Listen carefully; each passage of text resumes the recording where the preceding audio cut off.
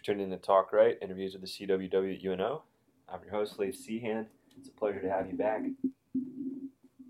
This week's guest is Alex Tronson. Alex is a friend of mine and a fiction writer in the program. We talk about a number of things, writing, David Lynch, New Orleans. He tells a funny, compelling anecdote about New Orleans getting caught in a drag race at night. I really like the anecdote. I like the way Alex told it. And it says a lot about not only Alex, but my relationship with Alex. And I think he knew that I would love that story, which is why he told it. It's a great conversation. Alex is smart. He's funny. He's a good writer. There's going to be a lot of good work from him in the future. Interesting, eccentric, compelling work. With a Midwestern heart of gold. He's from Minneapolis. We touched on that a little bit. Although I wish I'd asked him more about Minneapolis. It's one of those bizarre cities that's very obviously in the Midwest, but and sort of notoriously white. But then also Prince, of course, the artist formerly known as Prince, musician Prince was from there. So it seems like a place of multiplicity. I'd like to talk to him a little bit about that. Sadly, forgot to do that. We didn't get into it, but I'm not at all ashamed to share this conversation with Alex. I think you're going to like it. So yeah, I'm just very pleased to share this conversation with Alex. Thanks for tuning in to Talk Right. Without further ado, Alex Tronson. When you're creating art or writing, making music, and maybe even not creating art, just sort of like getting out of bed and getting on with your day, do you ever just feel that do you feel a lack of inspiration sometimes? Oh yeah. Right? Like yeah. when you're putting together sentences or you're putting together, like chords or a melody or something or anything in your life, just trying to get from like the bed to the coffee maker to the car, like it's just there's a lack of like magic to it. Oh yeah, absolutely all the time. Especially it's kind of easy in like when you're working on music. I can start with like certain instruments. Yeah. I can start with the drums, make a beat, and then kind of layer a bass on top of it and work that way. Or I can start with the melody and work down. But with writing, and if I don't have like, some kind of starting off point, because I can't just like deconstruct the story. Like my brain doesn't work that way. Like I can't just start with the character. I can like some people like build these huge character portfolios and they can break it down. Like this is what's in my character's wallet. This is what he has for breakfast every day. Like I need to have like a mental image. I always start a story with an image in my mind. Yeah. I've never so it's been in kind of different processes, but right. I know what you mean. When it comes to, I'm going to get back to the magic because I just probably am going to use you a bit as a therapist. But there's that's what I'm good for. But I know what you mean when you're talking about character, like not development, character creation, like having that starting point. Some people they do it with plot too. Oh yeah. Where they'll get really they'll map things out. And they'll huge outlines. Yeah, and they'll create everything. Stuff, yeah.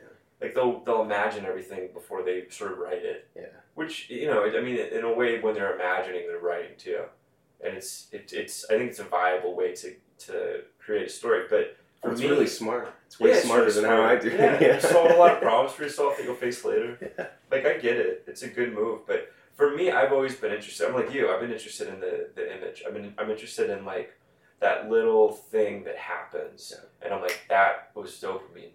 Yeah. Like that was something. That was magic. That was art. Rush. Yeah, and those moments for me start to link up. Those moments start to become what the story is based on, more than needing to really understand the ins and outs of the people that I'm writing.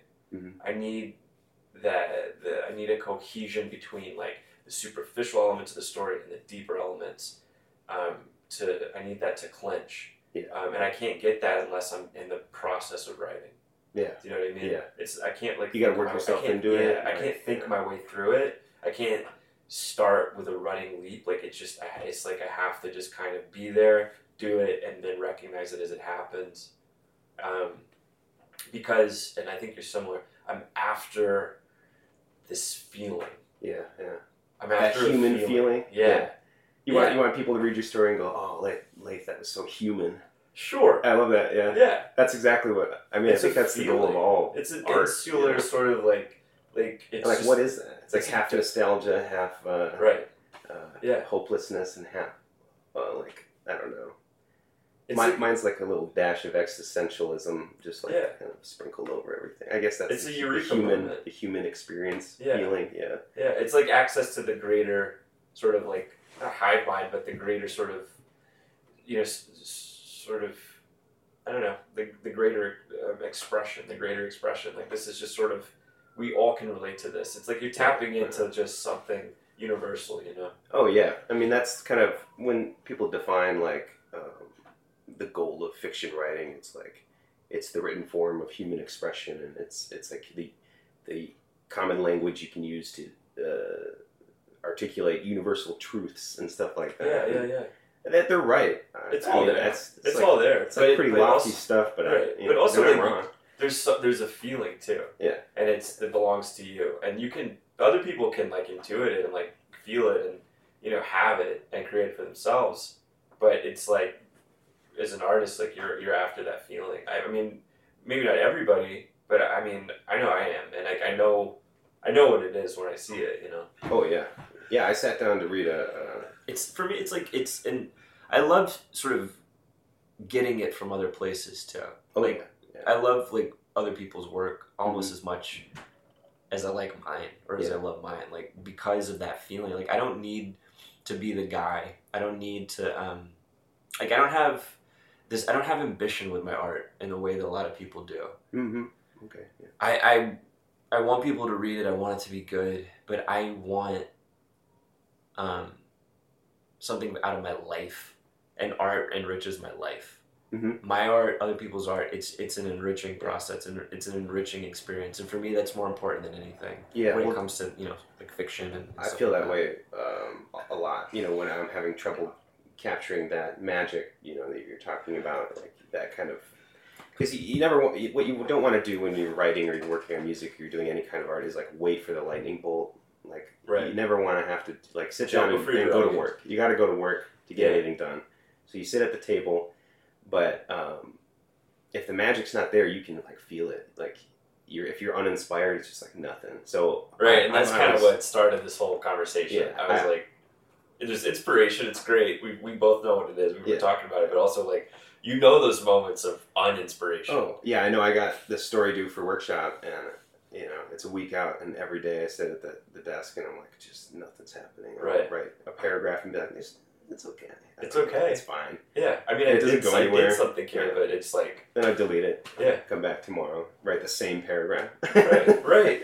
It's like okay, yeah. And it's uninspiring because it doesn't lead anywhere. Yeah, it's then. Like, you could say anything, but what are you going to say next, And then you get, for me, it's always been an image with stories. It's like, oh, here's this image of a guy reaching down in the middle of the dark street trying to grab a rat. And I was like, that gets my, like, somehow that image comes to me, it's based on, personal experience. We have these rats in our kitchen. Sustained abuse as a child. Yeah. Yes, I have some post-traumatic rat, kind of, I don't know. Do you have a rat phobia? No, but I've written about them extensely this semester and last semester, because when we first moved to New Orleans, my partner Cheryl and I, like a week into us living here, were there rats? We had some rats in our kitchen. Okay. They infiltrated the apartment. They were not like domestic. I lived in a house with rats once. Yeah, it's kind of terrifying. It's bizarre. It's bizarre because we had heard like squeaky sounds and things in the wall maybe, and we're like, well, they're in the wall. And then we hear some squeaky But it's in sounds. the wall. And then Or like your bed too. a LaCroix can mysteriously gets knocked over in the kitchen, and it's like, okay, there's two options. It's a Right. ghost. Right. It is New Orleans, so it's possible So it could be a ghost. ghost. Yeah, it could be And a I ghost. much prefer it be a ghost. Right. God, I've Or lived it's in New okay. Orleans for like years, and I'm still yet to see a ghost. I'm very disappointed. Yeah, they're tricky, man. I watch a lot of Ghost Adventures. Yeah. You gotta really piss them off. You gotta, yeah. I love those guys because they're always like they stand in the room in the dark and they lock themselves in the most haunted room of the house, and they're just like, "Where are you guys? Come on, fight me!" Like they're just trying to provoke ghosts. I was like, "That's your job? Yeah. That's amazing." But turned out to be rats, and so you can hear them just like jumping around, like these like meaty thuds dropping in the kitchen. It's like, ugh, there's like multiple of them. And it was just like, it wasn't scarring, but you kind of gloss over. You're just like, all right, call somebody. We gotta get rid of these rats. We got it's business no mode. problem. Yeah. So I've been writing a lot about rats, I guess, because of that. Yeah. It's been like a big. They got into your head. And it's an odd life event. Yeah. It's like not super stressful. It was handled really quickly, but it's just interesting. So definitely. That's a good image. And so I was thinking this is the latest story I wrote for Workshop, and I was like trying desperately to write without the magic, and then I thought, like, what if there's a guy who's like reaching down on the street to grab a rat, and like he might, like, what's he gonna do when he picks it up? Like, is he gonna strangle it? Is he gonna bring it home and raise it and care for it? And so it was like, okay, now from there on, I was murder or nurture. I was running. I was like, yeah. Oh, who is this guy? Like, where did he find the rat? Who's the rat? And then, Right. So it always comes back to that image for me personally. It's like I can't write anything if I don't have a one solid that entry point into the piece. Yeah. It's a convoluted way of saying, like, I do rely on inspiration. Yeah. No, I mean, I think that you have avenues as a writer to get to where you want to go, but it's so. I think the goal, maybe for some of us, like I think we're similar in this regard, is that we want that that avenue to sort of be the one with the most, like, I don't know, like that, maybe the most escapist route. Mm-hmm. Like when you take it, like, you're really in it, you're really in the story, you're outside of, like, the writing process. Like, you're really in what's happening in the story, and I guess you're in your head, but you're out of your head and you're in the story. Yeah. And like sometimes it's rare and it's hard to get there. And I think it takes practice.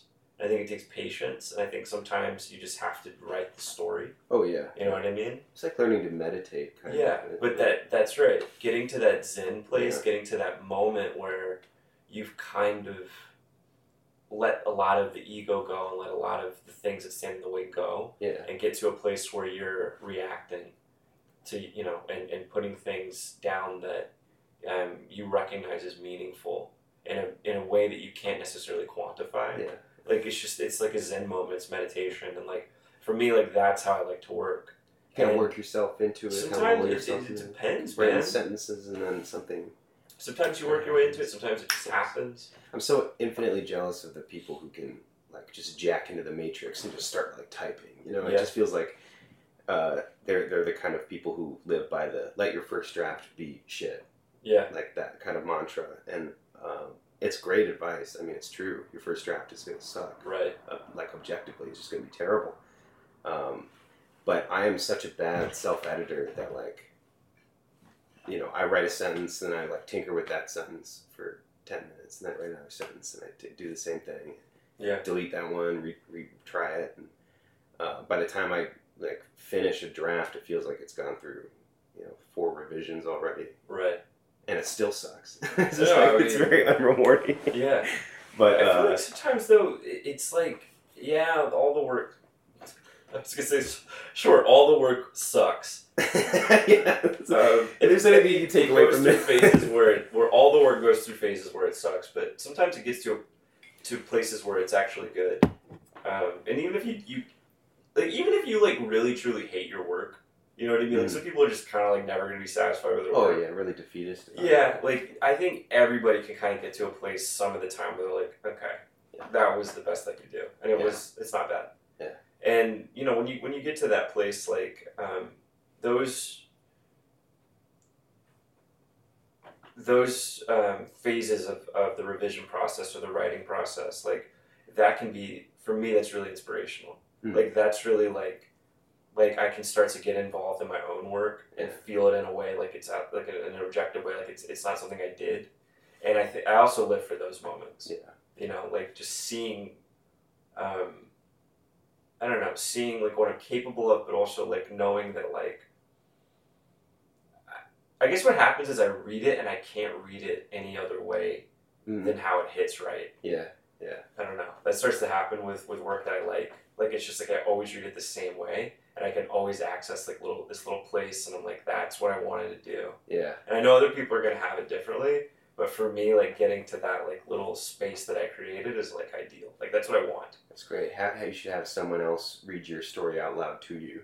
What happens? It's bizarre. Is it a bizarre sort of experience? Yeah, because it's like you've developed like yeah. You know exactly how you read it to make you feel that thing that you were going after. But when they read it, they might just gloss right over that part. Right. And like it might not mean anything to them. And then you're like, oh, I've like trained myself to think that this is the thing. That was my happy place. That was my happy place sentence. It's like, wait, hold on, you didn't catch that? You didn't feel that right there? Right. That line, will you go back and read it again? Right. Like desperately trying to make them see what you saw in your own work. Yeah. It's good exercise. I mean, in humility maybe or something. Sure, yeah, letting that stuff go. It's like I was in a playwriting workshop this semester, and it's been great. Like I've always been interested in plays and the theater. I don't go very often, but it's something I like a lot.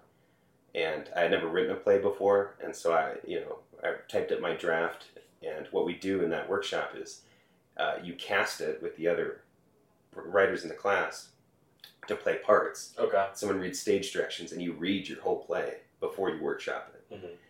So you hear it from different voices, like different characters coming right back at you, and it's amazing. It is sometimes it completely elevates it. It's like you get a good actor in class, and a line you wrote like really pops, and you're like, oh yeah, see, they get it. They know what I'm after. Right. And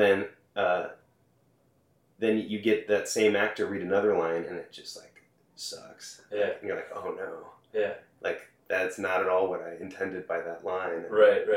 It's like the subjectivity of it all is like baffling. Yeah, and it happens with fiction all the time. It's like even myself, like I'll have that sentence right that you're talking about, like that moment in the story that I'm after, that I think has encapsulated like that human experience, that human element that I'm after. Yeah.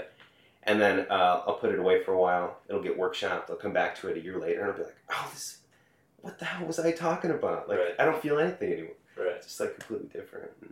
No, it happens. Sometimes it happens with like novels that I really like. Oh yeah. You know, like I'll be like, this just was so cohesive and just like felt like there was some magic there, and then like, you know, some time will pass and I'll go back to it, and I'm like, this doesn't work. Yeah. I don't know what they were thinking.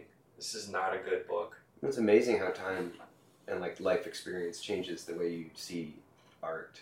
Yeah. Like, because I was just reading the Cathedral Collection by Raymond Carver again. I hadn't read it in a while, and I was thinking about Ray Carver this semester. And I remember this story, Feathers, which is this guy goes to have a dinner party, and at the house they have a pet peacock. Oh, and they have the ugliest baby in the world. Yeah. It's just like a pretty funny domestic kind of story. And when I read it in undergrad, it was the first time I read it, years ago, 5 years ago, whatever, like freshman year of undergrad.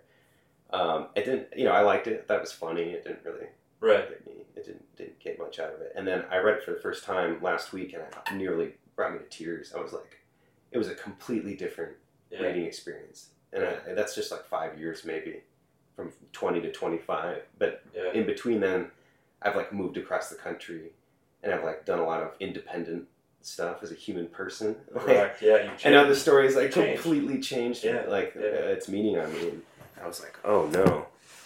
And so that's going to happen with my own stories. Right. I look at my undergrad work and I'm like, I was an idiot. Like, Yeah. What am I writing about? Yeah. Like, that can happen years later. That can also happen like 2 minutes later. Oh, yeah. It happened, the next day. Yeah. you finish your story, you're all psyched on it, you bring it to workshop and realize, oh no.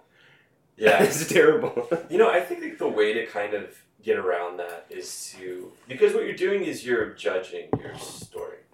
Oh, yeah. You're judging it based on new criteria. Mm-hmm. And I think maybe like refusing to let in new parameters and just kind of like remembering why you did it and what your intentions were can be really healthy. Yeah. You know what I mean? It's a snapshot, when you write a story. Right. Snapshot of how you were feeling at that moment. Yeah.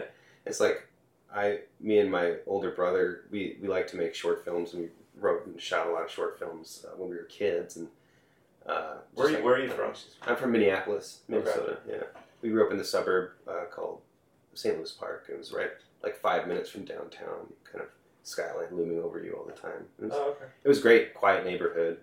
It's kind of remained that way too. It's been pretty untouched, I think, for the most part. Untouched by what? Just like, everything's building up. The urban sprawl is like expanding. It's like they've built new apartment buildings in St. Louis Park, and it just feels like we're going to have that cyberpunk future I've been dreaming about pretty soon. It's going to be awesome. Nice. So we would shoot a lot of short films. And in undergrad, when I was living in Eau Claire, Wisconsin, my brother and I had kind of co-wrote and kind of co-directed this short film, and we were pretty happy with how it turned out. It was like a guy, it was like a dumb, goofy, almost like a sex comedy thing. Nice. Vibe. It was like a guy who had a sex tape with his girlfriend on her computer, like she had it, and they have this big breakup, and he wants to desperately run and delete it because he's afraid, that she's going to do something with it to get back at him, or And what was your title?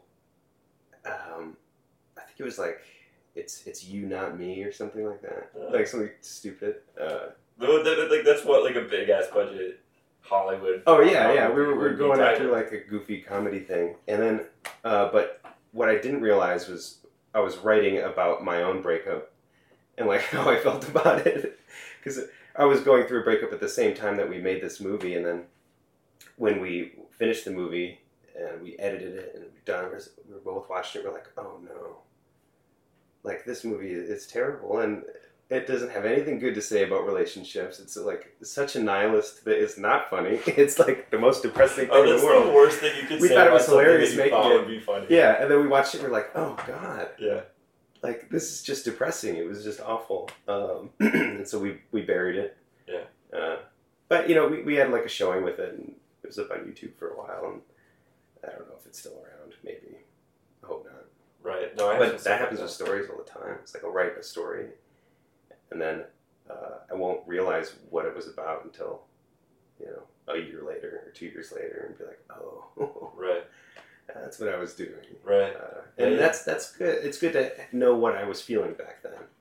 And like I've made some art with that feeling, which is kind of productive, I think. Yeah. But yeah, I have like snippets from my life. I guess like I started calling them complexes, but that's not really what they are. But like I'll have like a book, an album, and an event, and it'll all kind of come together. Yeah. And I'll remember like eras where I was reading that or listening to that, or watching that, or dating this person, or I had this disease, or I was living in this city or whatever, and I'll start to piece things together, and I'll have like complexes, just little, sort of. I've always called them moments. Phases. Yeah, phases. Yeah. It's like there was a summer where I just watched every David Lynch movie. Yeah. I watched Twin Peaks like 3 times. It was just like anytime I sat down to watch something, it was always a David Lynch production. Right. I did that with. Did you ever read Michelle Houellebecq? No, I never have. No. Maybe don't. Maybe don't. I'm not sure that you're missing anything by not reading Houellebecq, but here's a hot Leif take for you. Yeah, but he's just this very like sort of like nihilistic French novelist. Oh yeah, I need more of that in my life. Well, right, no one does. It borders on. I'm defeatist enough. Yeah, severe homophobia, severe God. xenophobia, but then also just like moments of like kind of like literary brilliance. Yeah, but it got you for a time. It got me for a time. Not the xenophobia or the homophobia. Well, no, that came later in his career. Yeah. What got me was the just like it was the literary stuff. Yeah. Like there were just little like because I was writing then. Mm-hmm. I was like 24 and I was doing a bunch of like prep for grad school. I thought I would go sooner than I did. Yeah. So I was just writing stuff just to get it all out, just to have material ready. And I was reading a lot of Welbeck to sort of inspire myself, and it was just there were just really like just grounded sort of moments, just like really insightful moments into the human body, the human sexuality, human illness, and it was all very frank, and I just really appreciated the frankness. Yeah. So I was reading a lot of Welbeck, and that period, like that phase, that complex, it bleeds over into so much of my 20s, you know, and I can pinpoint like the novels of his that I was reading. Yeah. And it stays with me, you know. Yeah. How did we get on this again? Well, we're talking about kind of your work as a snapshot of how you were feeling when you wrote it. Right. And and you can always, I always, what I was going to say is I can return to that Welbeck and all the other little phases and mine it for meaning and material. Yeah. You know what I mean? Like versus like having nothing to like having this and like this feeling like, oh, I have to create all of this out of thin air. Yeah. I don't have to, because I have this sort of Rolodex of like little periods in my life that are actually really ripe. Yeah. Like I can pull from them whenever I need stuff. And I don't know if that's a writer's thing, if that's something that I did in preparation for like all the writing I knew I would have to do, or that I want to do, or what. But I have that, and I don't know. Do you have that? Do you have stuff like that? I'm trying to think. I guess I do. I think, you know, at that time, after undergrad, I was a creative writing major in undergrad, so I was writing stories then, but once I graduated, like, my productivity just, like, nosedived. Yeah, same. I, like, started working at the movie theater, and I started bartending. And were you in Minneapolis? Yeah, I was living in Minneapolis. I moved back there, and I just got real comfortable, real complacent, just, like, you know, I knew I was going to be applying for schools, and I did. And I didn't get in anywhere the first round. And I was like, because I was using all these undergrad stories that, like, I didn't really believe in anymore. Like, even just a couple years removed from them, like, and I bet that was so obvious, you know. Right. They were just so young. And some of those I've taken elements of and repurposed in new stories, you know, just like, like, I don't like how they read as a whole from that time period anymore, but I like some of the elements in there. You know, and those still ring true to me, and like the characters ring true, because, you know, I feel like the way I was feeling when I wrote those are valid. Yeah. You can hold on to those stories also that period in your life. Yeah, they're almost literally snapshots. Where like just having those access to those memories and those times is like it's almost as important as the work itself. Right, because, you know, during that summer where I was just watching the David Lynch movies, like, I would watch Blue Velvet before I wrote any story. Yeah. And anytime I sat down to write something, I just, like, screamed Blue Velvet for myself. And then I would, like, get to work and write a story. And then they all came out, like, amateur David Lynch ripoffs. I was like, well, maybe I'm taking the inspiration a little too heavy. So what was your draw to David Lynch? I'm also a big David Lynch fan. I know that's how we met. Yeah. At that someone's birthday party or something. Oh, it was Greta's party. Yeah. Are we talking about David Lynch at Greta's party? Yeah, you were in a Blue Velvet t-shirt. That was the first time. That's That right. was like the first time I ever talked to you. Yeah. I think I was like in the corner, holding a bottle of Jim Beam and like yelling about something. I turned and here you were. Yeah. Blue Velvet on your t-shirt. I was like, oh my god. Yeah. Leif. I love Blue Velvet. Oh yeah, it's by far probably my favorite. Is it? Okay. Yeah, I think so. I think It's what I've watched Drive is my most favorite. Yeah, well that's great. Yeah. I mean they're all, even Inland Empire and those. Did we talk about Inland Empire? I don't know. Have you watched it? Yeah, it didn't do it for me. It's See, it was an uninspired film, in my opinion. It's not like a. It's weird to say it's not like a movie. Yeah. But it's not. I think he intended it to be like an ongoing web series Okay. for his like website at the time, if I remember correctly. And then he kind of just started building and building, and he realized, oh, it's going to become this huge 3-hour film. But it's still kind of like a bunch of web series. It's what it feels like. It lacks cohesion, and like I'm constantly thrown out of the narrative. Yeah, but it's got that great thing with the rabbits. The rabbits is a thing. Yeah, it's like wonderful. I like Inland Empire just like for the vibe. Okay. It's like a good, it's like a bizarre vibe movie. It's like I can put it on and not really pay attention because I'm not going to get the story anyway. Right. With that one, I mean, like with Mulholland Drive, I kind of pieced it together over the years. Mulholland Drive that's what's so interesting. You can unlock that story. With Inland Empire, it's a little tough. Mulholland Drive is one of those movies you can just watch like half a dozen times and walk away with a different interpretation. Yeah, oh yeah. Every time I watch it, I pick up a new. Yeah, but it all links together. It all clicks. Where it doesn't necessarily matter what objectively is happening. Yeah, because you're still like you're walking away with meaning from it. Yeah. So it's like it could be anything that you want it to be. Yeah. Without it being like too trippy or weird. Yeah. You know what I mean? Like it's just very open to interpretation, and I think like that's not easy to do. And I think what really drew me to his work at that time is like the same reason I love fiction is like it's such a with a lot of movies I kind of buy into the auteur theory.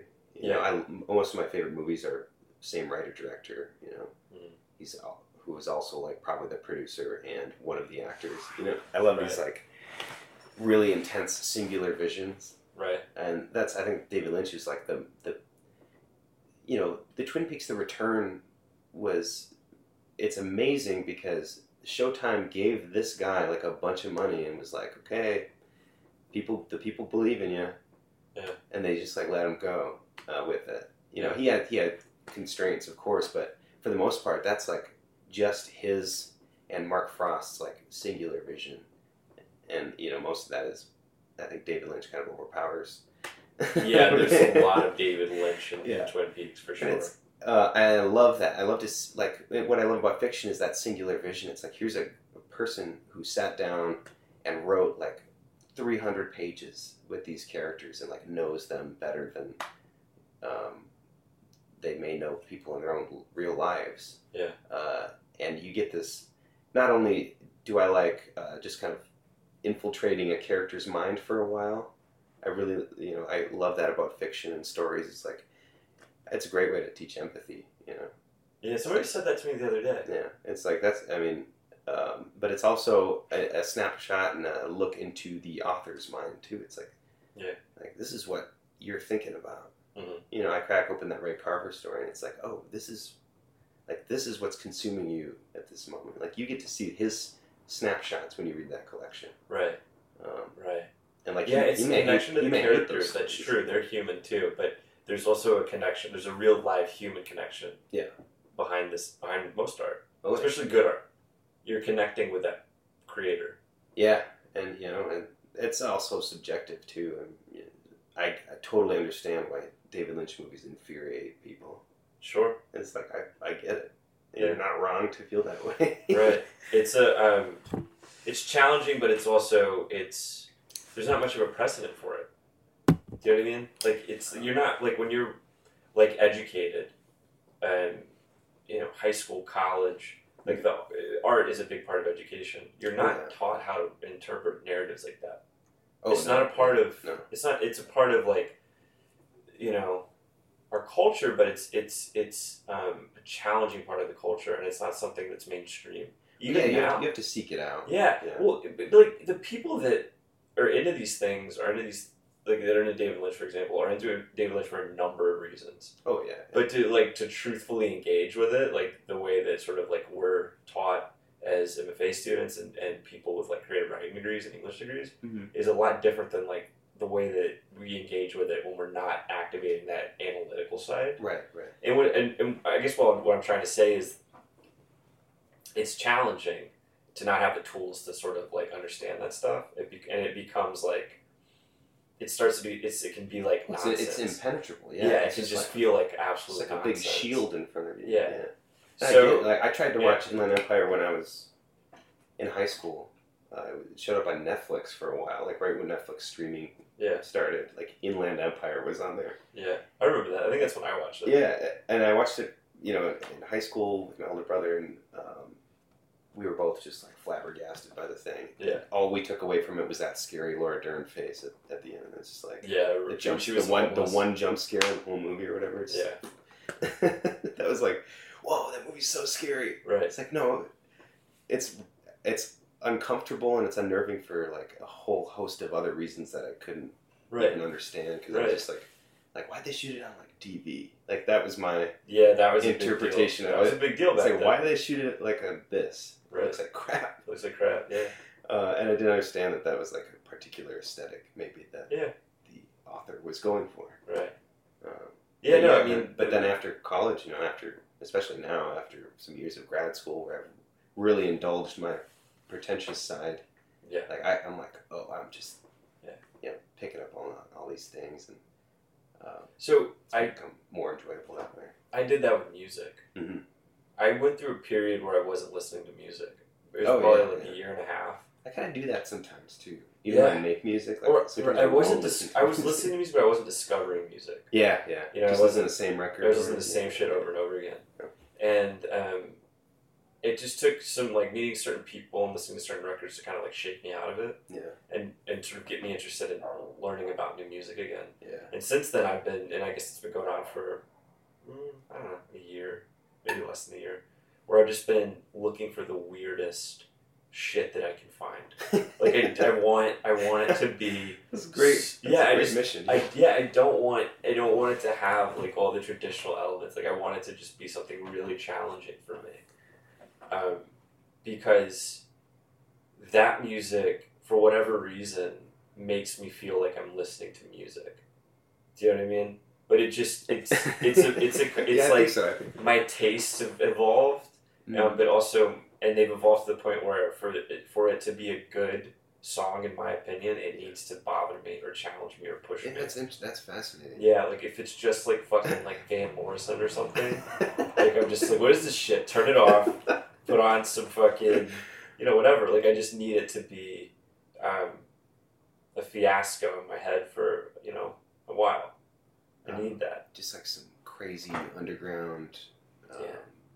Or what? But, it's not even... Casio keyboard. It's not even that. It's just how I access it. And it's usually like I'm cherry picking like a couple of songs from all kinds of different artists, and I'm like, whatever's happening here is what... is not happening on the rest of the album, and it's not necessarily even that challenging, but the way that I'm like accessing it, like my entry point to it, kind of skews it, and like it makes it really like exciting for me. And it's like all kinds of stuff, like country music, dance music, rap music. Like it's almost like, as long as it pisses you off. Yeah, because it's like it, but it's what I'm realizing is it's the curation of these songs more than just the songs.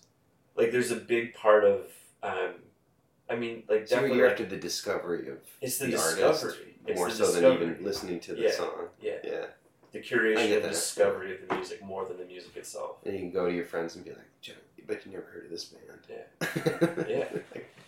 And then like when I put it on, it's just absolutely jarring for all of us. And like it doesn't even sound like the song I heard the first time. I'm like, yes, this is inspiration. It's even better. This is inspiration. Love that. I just do I find a record that I like and I just listen to it to death. Yeah. What are you listening to right now? Right now I'm listening to this guy. I think he's Pacific Northwest, maybe Washington. He goes, it's parentheses Sandy, but his name is Alex G. Oh yeah, I know him. He had a new record come out, I think it was 2019, earlier in the year, and it's just awesome. It's just so Is it good? Yeah. I think I've listened I've listened to a couple songs on it, but I don't think I've sat down and listened to the whole album. Yeah. Is it good? It's wonderful, yeah. Okay. There's a song called Gretel by him. Yeah, I've heard that song. It's great. Retelling of Hansel and Gretel or something. There's one called Hope where he's talking about a friend of his that died from fentanyl. And he's just like, why should I write about it now? I guess I gotta honor him somehow. It's like, he's great. Wonderful lyrics, like that. You could rip him right out of a Dennis Johnson novel or something. I think he's a great songwriter. Right. And he's just a very eclectic instrumentation. Like some of his songs sound like a alternative country Americana vibe, and then he's got like crazy vocal sampling and electronic drums in some of them, and one of them's just like almost a metal song. It's just it's something I can put on and like on repeat, never get sick of it. But I will, and then I'll move on to another record and do the same thing. I was. So, like, do you think that record is like a part of like a phase now? Oh yeah. Like, do you relate it to like parts of your life that are taking place now? I write with music. Which so you write with movies and music, or you? Yeah, well, I like pack myself full of potential inspirations. Yeah. Like targeted inspirations. Right. It's like here's something I really like, and I want to kind of imitate it.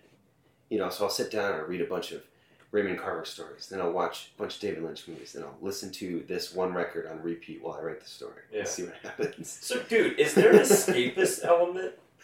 Do you have an escapist streak? Oh yeah. Well, I play video games all the time. And that's like. But you also like. It sounds like you consume art to escape to a degree. Oh yeah. Because you're using it to get into your art, which I don't care really who you are. Writing is a form of, by default, is a form of like escaping from, you know. Yeah, I think writing fiction life. Probably. Yeah, because you have to go into the story. When you're writing essays and stuff, you kind of have to hyperanalyze your own life, and that's kind of the opposite. Right, it's the opposite. Yeah. It's a weird kind of like masochistic escape into your own life. Yeah, which is like this weird inversion. It's almost a punishment. It's like you good luck escaping. I have massive respect life. For nonfiction writers. Right, but when you write fiction, I mean, like it not even like fantasy. Like it's just the nature of the creative writing project. Is like you're creating people who don't exist. You're creating stories that don't exist, plots that don't exist, you know, details that don't exist, settings that don't exist. And so you just get to color it in with your own life experience. You're going to a literal, like an almost literal nowhere land. So like there has to be an escapist streak in you. You know. So, but it sounds like you're padding that area with like, you know, movies and books and things to kind of get you even further dislocated in some way. What are you after? Well, I think I find, you know, a movie or a record or a TV show or something that I respond to that like hits, that gives me that, you know, to bring it back to that, like whatever that feeling is, that human feeling. I call it magic. That magic, yeah. So I find something that has, you know, imbued me with that magic. Yeah. For at least a brief period of time. It could be like the show Ozark on Netflix did that to me. Okay. Incredibly inspiring. I love that show. True Detective did that for me. Yeah, exactly. I had a huge True Detective thing. Yeah. Like, obsessed with it. True Detective season 1. Yeah. Third one was pretty good. It was alright. I couldn't get past it. I was like, season 1 was too good. I don't want to ruin it. Season 2? I haven't watched any of it. Oh yeah, season 2 is an interesting departure. They kind of bring that season 1 vibe back for the third one. Okay. And Marshall Ali and Steven Dorfer. I can see that being awesome. Really good. Yeah, I can see that. But yeah, so I always find something like that, and I'm like, okay, and I kind of hate this in a way, because, you know, it's like when I was watching Blue Velvet, I wrote a story about like cults in suburbia, and I was like really obsessed with this image of suburbia because I grew up in the suburbs and I responded to Blue Velvet, you know, and I loved that movie so much. I would be like, anytime I sat down to work on this story, I'd like put Blue Velvet on. And I hope it's not just like I'm copying it, but it's, I definitely find that a lot of my stuff is imitative of the stuff that's inspired me. And I think... But you embrace it. You like it. You want I embrace it, and that's what I'm going for, you know. Yeah. It's like I want those to be, you know, illusions, but I don't want it to be like too like derivative of that stuff. Like I want it to have its own life, and that's it's a tricky thing to navigate sometimes. You mentioned that you like the auteur,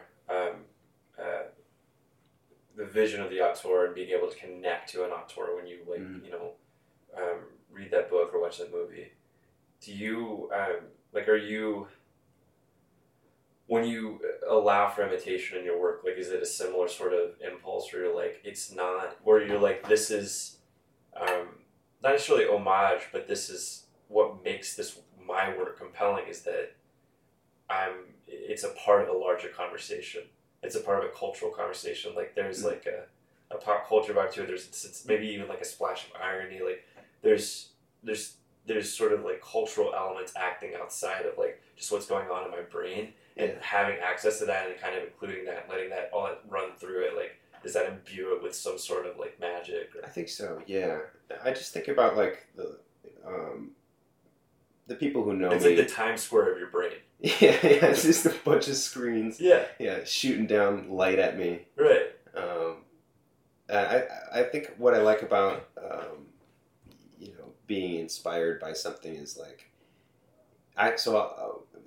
people who know me know that my favorite writer is Dennis Johnson. I talk about it all the time. Mm-hmm. Jesus' Son is the book that like made me want to take writing seriously and go to grad school. It's like one of the biggest books in my lifetime, and so I think about like, okay, Dennis Johnson, he inspires me the way that maybe like Isaac Babel inspired him. You know, he talks about Jesus' Son being his version of Red Cavalry. Okay. Which are like Russian war stories, and but so he's taken that kind of that heightened reality, that kind of literary side of Babel, and he's imbued it with his own life. You know, now he's written, instead of Russian war stories, he's written bar stories and drug stories and recovery stories, and so I think about who inspired Babel, and like, so Babel probably read something that inspired him to write, and then he's like, well, what can I offer? And I think about that, if I'm writing stories that are imitated of Dennis Johnson, I don't want them to be like rip-offs. I want to imbue my own life experience with whatever aesthetic or kind of I get it. You see your work as part of the larger cultural conversation.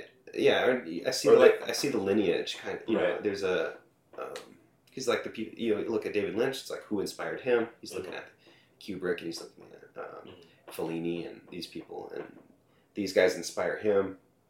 Sunset Boulevard was a huge one of his inspirations, and you totally see that, right? In the mystery elements and the noir elements of his. Totally. But he's brought something new to the table, and I think that's just like, I'm fascinated by that aspect of like art culture and creating art. Is like, it's always coming from somewhere, because none of our thoughts are totally original. No, of course not. It's just an amalgamation of all the things we've consumed already, and we're just kind of jumbling it up, getting the references confused, and then regurgitating it back onto the page in a different order. Right. That's kind of how I look at it. And you embrace that. Oh yeah. That's why anytime I sit down to write a story, I always like read a short story that I like, and it doesn't have to be the one that it could be like a Laurie Moore story, or Flannery O'Connor. It could be anything. It won't necessarily. My story won't just come out looking like A Good Man Is Hard to Find or anything. It'll come out the way it's going to come out. But like, but you're the web that all that information has to pass through, the filter that all that information has to pass through. Yeah. And when it passes through you, it's not going to be the same. Not everything makes it through the web, the filter. Yeah, like it's going to come out, like you said, garbled and regurgitated, but that doesn't mean that it's not going to be consumable. Right. Like, it's not going to be something that you actually want. It's like to be you want to share, or you're proud of, or like something that's like, you're like, look, this is good. Yeah. So yeah, it's like, use Blue Velvet. I sit down and I watch Blue Velvet, and I love the suburbia aspect of it. That, like, how in the daytime it's very pretty and beautiful and pristine and perfect, and then at night the suburbs have taken on this like crazy, violent darkness, and that flip flopping. The camera goes into the grass and you see all the bugs under the grass, and so I love that, and that makes it through the filter. But what doesn't is like Frank Booth and the singer and that plot line doesn't make it through, but that image makes it through. Yeah.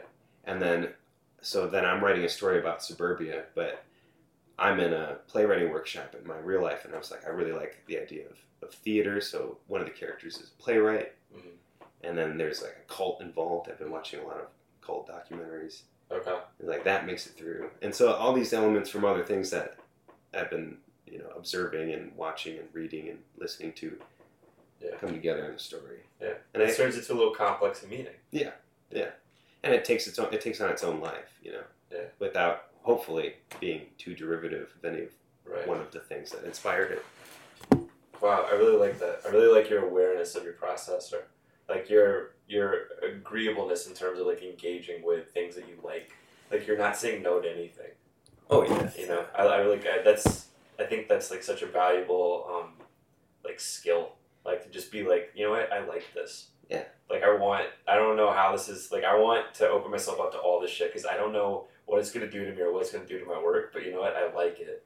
Yeah, and I mean, that's important. Isn't there like a saying, like one of those writer sayings where it's like good writers or good artists imitate and great artists steal or something? Yeah, it's Picasso, I think. Is it Picasso? Yeah.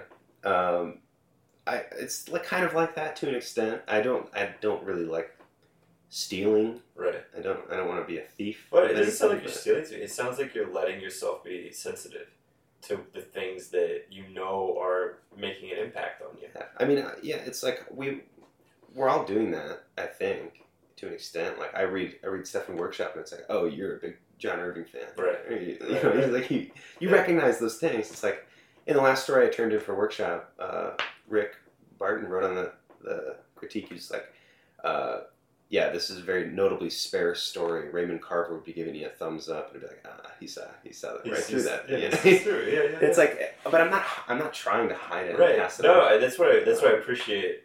That's why I appreciate what you said, because like you're aware of your influences in a way that some people like move through their influences, maybe without ever really being aware of it.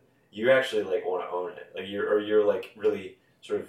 You're comfortable with those things making appearances. I'm citing my sources. Yeah, you're citing your sources. I'm not just covering my ass. Right.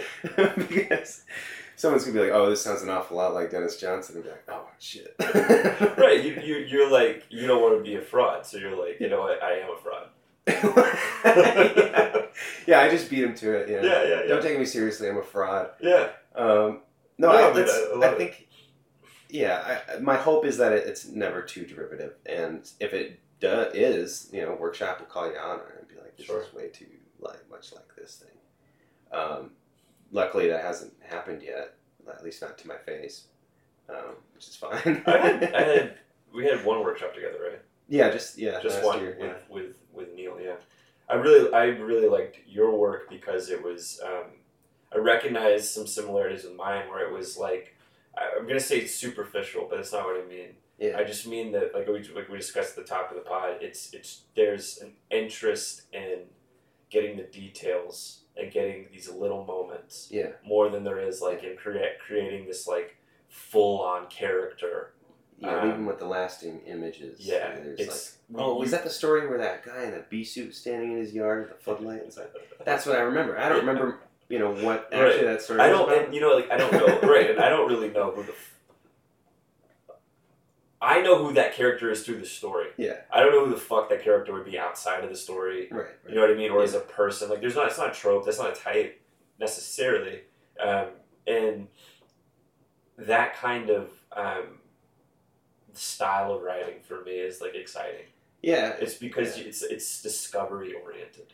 And hopefully... I don't know. That always captures my attention. And that's, we were talking about at the beginning, it's like, I'm always after those, like, couple of images. A short story. If I can get like a couple solid, clear images down, like scenes, sequences. It doesn't have to be just an image. For me, it can be a single detail for me, and that'll make the whole story. Well, it does. That's the stuff you remember. It's like that's why you can never remember the titles to these movies that you saw as a kid, but you remember. Exactly like one or two details or moments, or it's like what is that one movie? Some actor's face. Yeah, you remember these certain things, but you don't remember like how it all came together necessarily. Right. And it's hopefully those things are good enough to bring you back, and then the reader will realize what you were after and Right. pick up on that human element that you were trying to. The magic. Yeah. Yeah. The magic. The inspiration, the magic. So. It's like baiting your reader with funny. You know, look at this. You are baiting them because there's really nothing below the surface. You know what I mean? Like, Yeah. It's like it's a story. Like it's just. It's about those moments more than it's about like what they lead to or what the moral lesson is. You know, I mean, it really is about like that discovery of that detail and the discovery that it mattered. Like that's it. Like that's the knot getting pulled. You know. Well, do you ever? You're saying kind of moral message. Do you ever go into a story with that in mind first? I never do, but I read a lot of stories in workshop and outside of workshop where it feels like, oh, this came first, and then the image came, and then the characters came. I don't think that we write that way anymore. I think. I don't think we do. I think we think that's that a real way. Victorian kind of. Yeah, it's a Victorian sort of imperative to teach or instruct, and I but guess, that impulse, I see it. Still. Oh yeah, it's in people. Yeah. You know, like you never want to just be a degenerate or not have some sort of moral ground. Right. If somebody pushes you to be like, well, Just what do you believe? Like, who are you? Like, you always want to be like, well, I think this is right and this is wrong. Like, I mean, because we're not like. We're people, like we're people. But when you're creating stuff, that's not the intention. That's not the goal, and at least not anymore. I don't think so, and it's never really been that way for me. At the end of the day, I'm always just kind of at the base level, just trying to be entertaining. Yeah.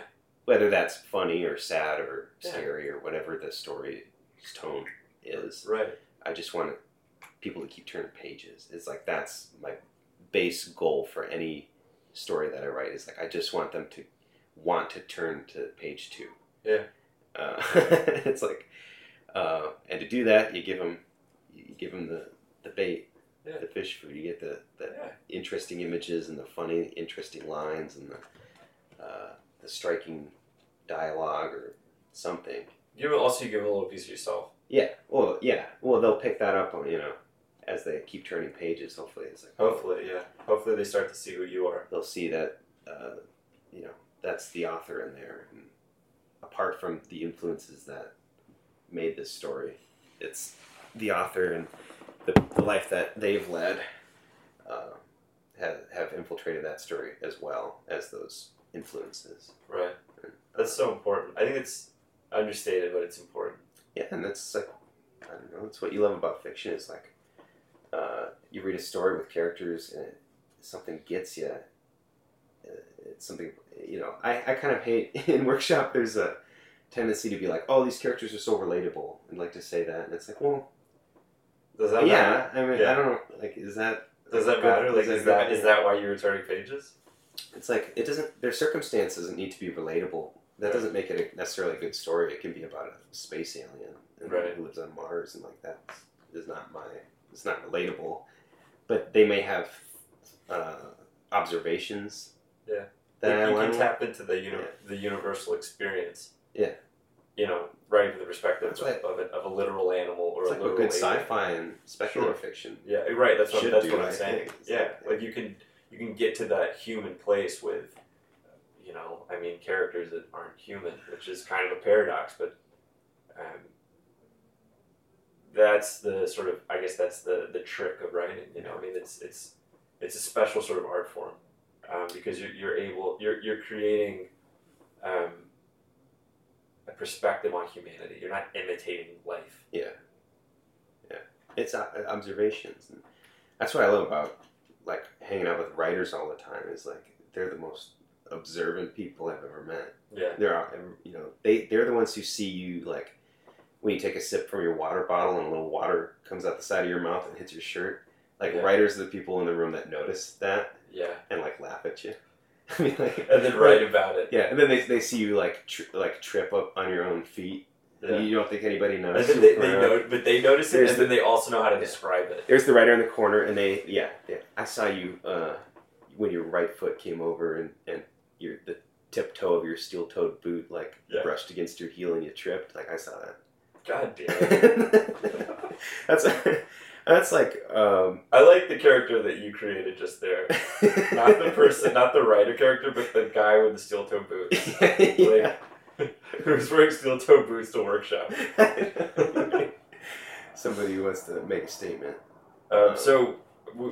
I guess we've really covered some ground that I wanted to cover. I kind of jumped in because I've actually just been meaning to pick your brain about the process of writing. And we haven't had a chance to talk much this semester. Right, we've both been busy. I've been busy. Same. Yeah. With work and school work, and actually I haven't even had much time for writing. So I'm really excited to move into my thesis writing, which is going to happen next semester. That's looming over me, and I'm trying to get myself, and I'm really like. That's why what I'm saying is I'm glad that I got to talk to you, because you're somebody that I think sort of understands how to pad yourself with influences and give yourself like opportunity to like feel some of that magic, and you appreciate it. And sometimes it's hard for me to get there. Like I need, like, you know, with the music and the curation of music, I almost need the discovery of the music more than the music itself. So like, I'm trying to get to a place as I start to write my thesis where I'm like sort of feeling that process, that upcoming process. Yeah. So it was good to talk to you about that. And I just, as we wrap up, I wanted to ask you about New Orleans. Oh yeah. Because for me, the city is like just full of images and like abandoned buildings and things that just like capture my attention constantly. I get a lot of inspiration from the city, and I kind of love it for that reason. And I'm just curious, like, you're from the Midwest, from Minneapolis. I imagine there's similarities, but also like New Orleans is very specific. It's like very much its own thing.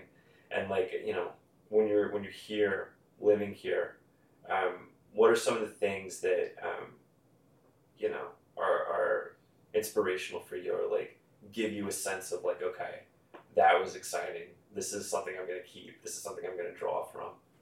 Oh yeah. Well. Or does that not happen for you? Oh, it happens all the time. Okay. Some people like they move here and they're like, it's fine. It's fine. It's just like home. Right. Yeah. Right. But for me, I'm like, this place is ghosts, and there's like stark shadows and like old abandoned buildings. So I'm like, it's aesthetically so different than Minneapolis. I mean, it charms me. Minneapolis is a great, beautiful city, and you know, they have fine roads. There's infrastructure there. It works. It's efficient. But man, having lived here like almost 2 years or whatever, it's a year and a half, maybe 2 years. Minneapolis feels so sterile, kind of in comparison now. It's like you don't walk down the block in Minneapolis and see like 10 cats in a circle, right? Like doing what? Like, what are they doing? There's like 10 cats just looking at each other in a circle. Like the feral cat gangs. It's real. Like, what is that? It's real. That doesn't happen. And then, you get these, just walking down the block, even in Mid-City where I live, just walking down the street towards City Park, and all the houses have like open flame gas lanterns on their porches and stuff. It's just that's such a weird thing to me. It's like isn't that dangerous? Right. But most of all, you know, I was kind of in this neighborhood, Bywater, Marigny-ish area, and I was driving home one night pretty late on a weekend, and I was kind of going under the underpass, like North Claiborne, or on my way back up Esplanade, and I found myself in the middle of like a street race. Oh, like kids on ATVs and stuff? No, like cars, like souped up, nice, like street race cars. Okay. Like Fast and Furious type of thing. Right, yeah. And so I pulled up, there's some commotion in the intersection, but I was in a row of like, you know, there was like 5 cars in front of me and 4 on the side, and I was just like, we're at a stop sign. I was like, okay, something, like, was there an accident? Like, there's a lot of people around. I couldn't really tell how many people. Mm-hmm. And there was a guy with his hand out in the middle of the street, and I'm like, oh no. Did he stop you? Yeah, they stopped all the traffic. Hold up, I'm not a cop, but I'm stopping traffic. There was a guy, just like a guy. He wasn't wearing a uniform or anything. He was just a guy. He didn't have anything. Just a t-shirt and jeans. And then a car comes whipping out of the kind of intersection, the underpass in front of us, and there's a guy leaning out the window with looked like a white flag or a t-shirt or something. He's shirtless, hanging out the window, and they do like a donut in the road and then speed off. That's some redneck. And it was really weird. It was really strange. And I was just sitting there. It was like 3 a.m. I was tired. I was like, I just, was at Bar Redux all night or something, Vons or whatever. Like, I just want to go to bed. And then after that guy does the donut in the middle of the intersection, he speeds off onto, I guess, I-10 or whatever the highway is there.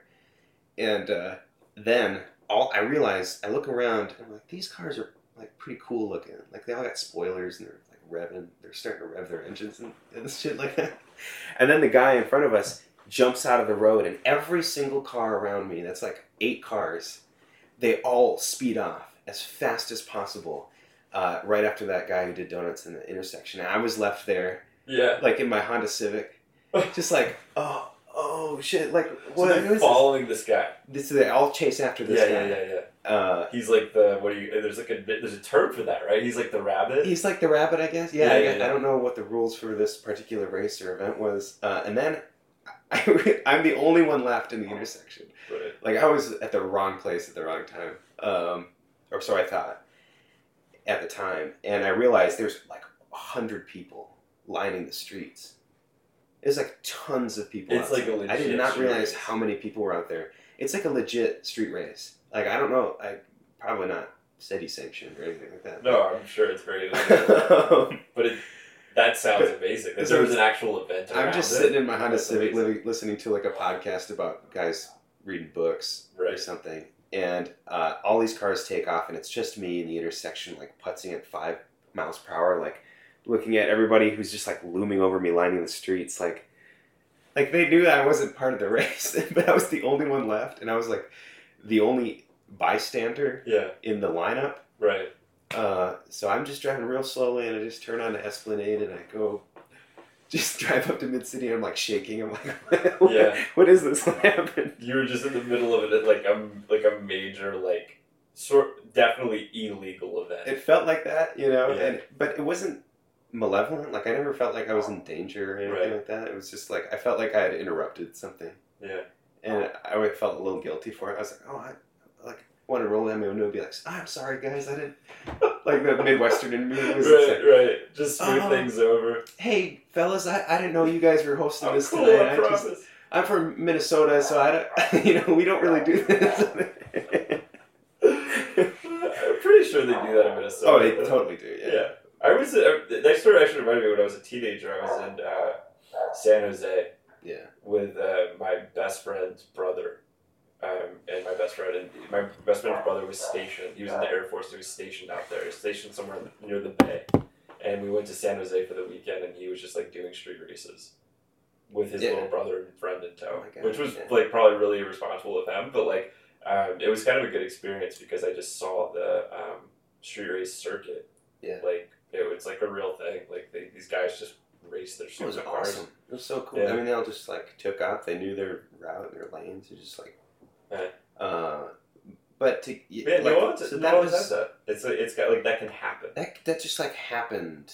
Yeah, and stuff like that has just like happened. You're just walking along and like a stranger will strike up a conversation with you, and then suddenly, the two of you are in a bar somewhere, and it's like that never happens. At least not to me. When I was living in Minnesota, it was like, people look at their feet when they walk on the sidewalk. Since hello. Nobody's like really saying hi to you. Right. The weather here makes that permissible, or kind of like you might as well. Yeah. Like you're gonna be out, it's warm.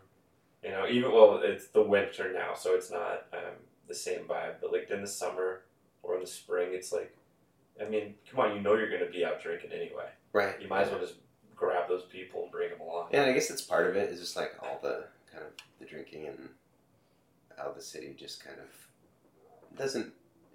It's not really the city that's enabling it. With the open container law it is, but that's for tourists, It's a big tourist thing. Yeah, there's a lot of tourists. A lot of people who live here don't party every day. Right. Like it's a city. It's a city. At the end of the day, it's just a city with people living in it. And it's not. Yeah, you get anywhere in 20 minutes, and it's awesome. And so, yeah, this city is totally inspiring to me. It's like I really want to write a story about like the street race thing now. That's actually an excellent sort of like entry point into something, Like, especially like you being or like like somebody being outside of it and observing it. And what I love most to write about are losers and people in over their heads. Like when you get that sinking feeling, when I realized, oh, these cars are all like badass. And souped up. And like dumb Honda Civic. And like my stomach dropped and I was like, I'm in over my head here. Yeah. Like if I gunned it, the axle of this car would just rip off. Yeah. So but in that way, losers and people that are over the head, like those are New Orleans characters. They are. And this city's been nothing but inspiring to me in that way. It's like anytime I go out, there's that potential to just get way in over my head. Totally. And it's fun and it's exciting and it's not like I'm not a thrill seeker, like a danger seeker. No, I get you. And I haven't really felt, unsafe anywhere. Right. It's not. No, it doesn't sound like you want to make yourself unsafe. It just sounds like you're like willing to like go to extremes to be open. I'm just willing for things to get a little weird. Yeah. On me. It just, I feel like living here has made me a little more open to that. When I was in Minneapolis, it was like I go to the same bar. Yeah. Do the same thing. I do this. I had a routine. It's just like, and now here, it feels like every weekend I'm in some new place. Like every neighborhood is so distinct, and there's always a new bar with a different vibe and a different, host of people who are in there, and it's great. It's constantly entertaining. Yeah. Which is at the end of the day all I'm really looking for. Same, to be honest. All right, well, I think this was a very entertaining conversation. I think so, yeah. Maybe convoluted, but... I mean, I'll take it. Yeah. We talk about writing. There's no, straight path from A to B, man. You gotta, sometimes, go to C, D, and E. Like, it's fine. we were both so scatterbrained. Taking over your mind space, blowing up your earbuds.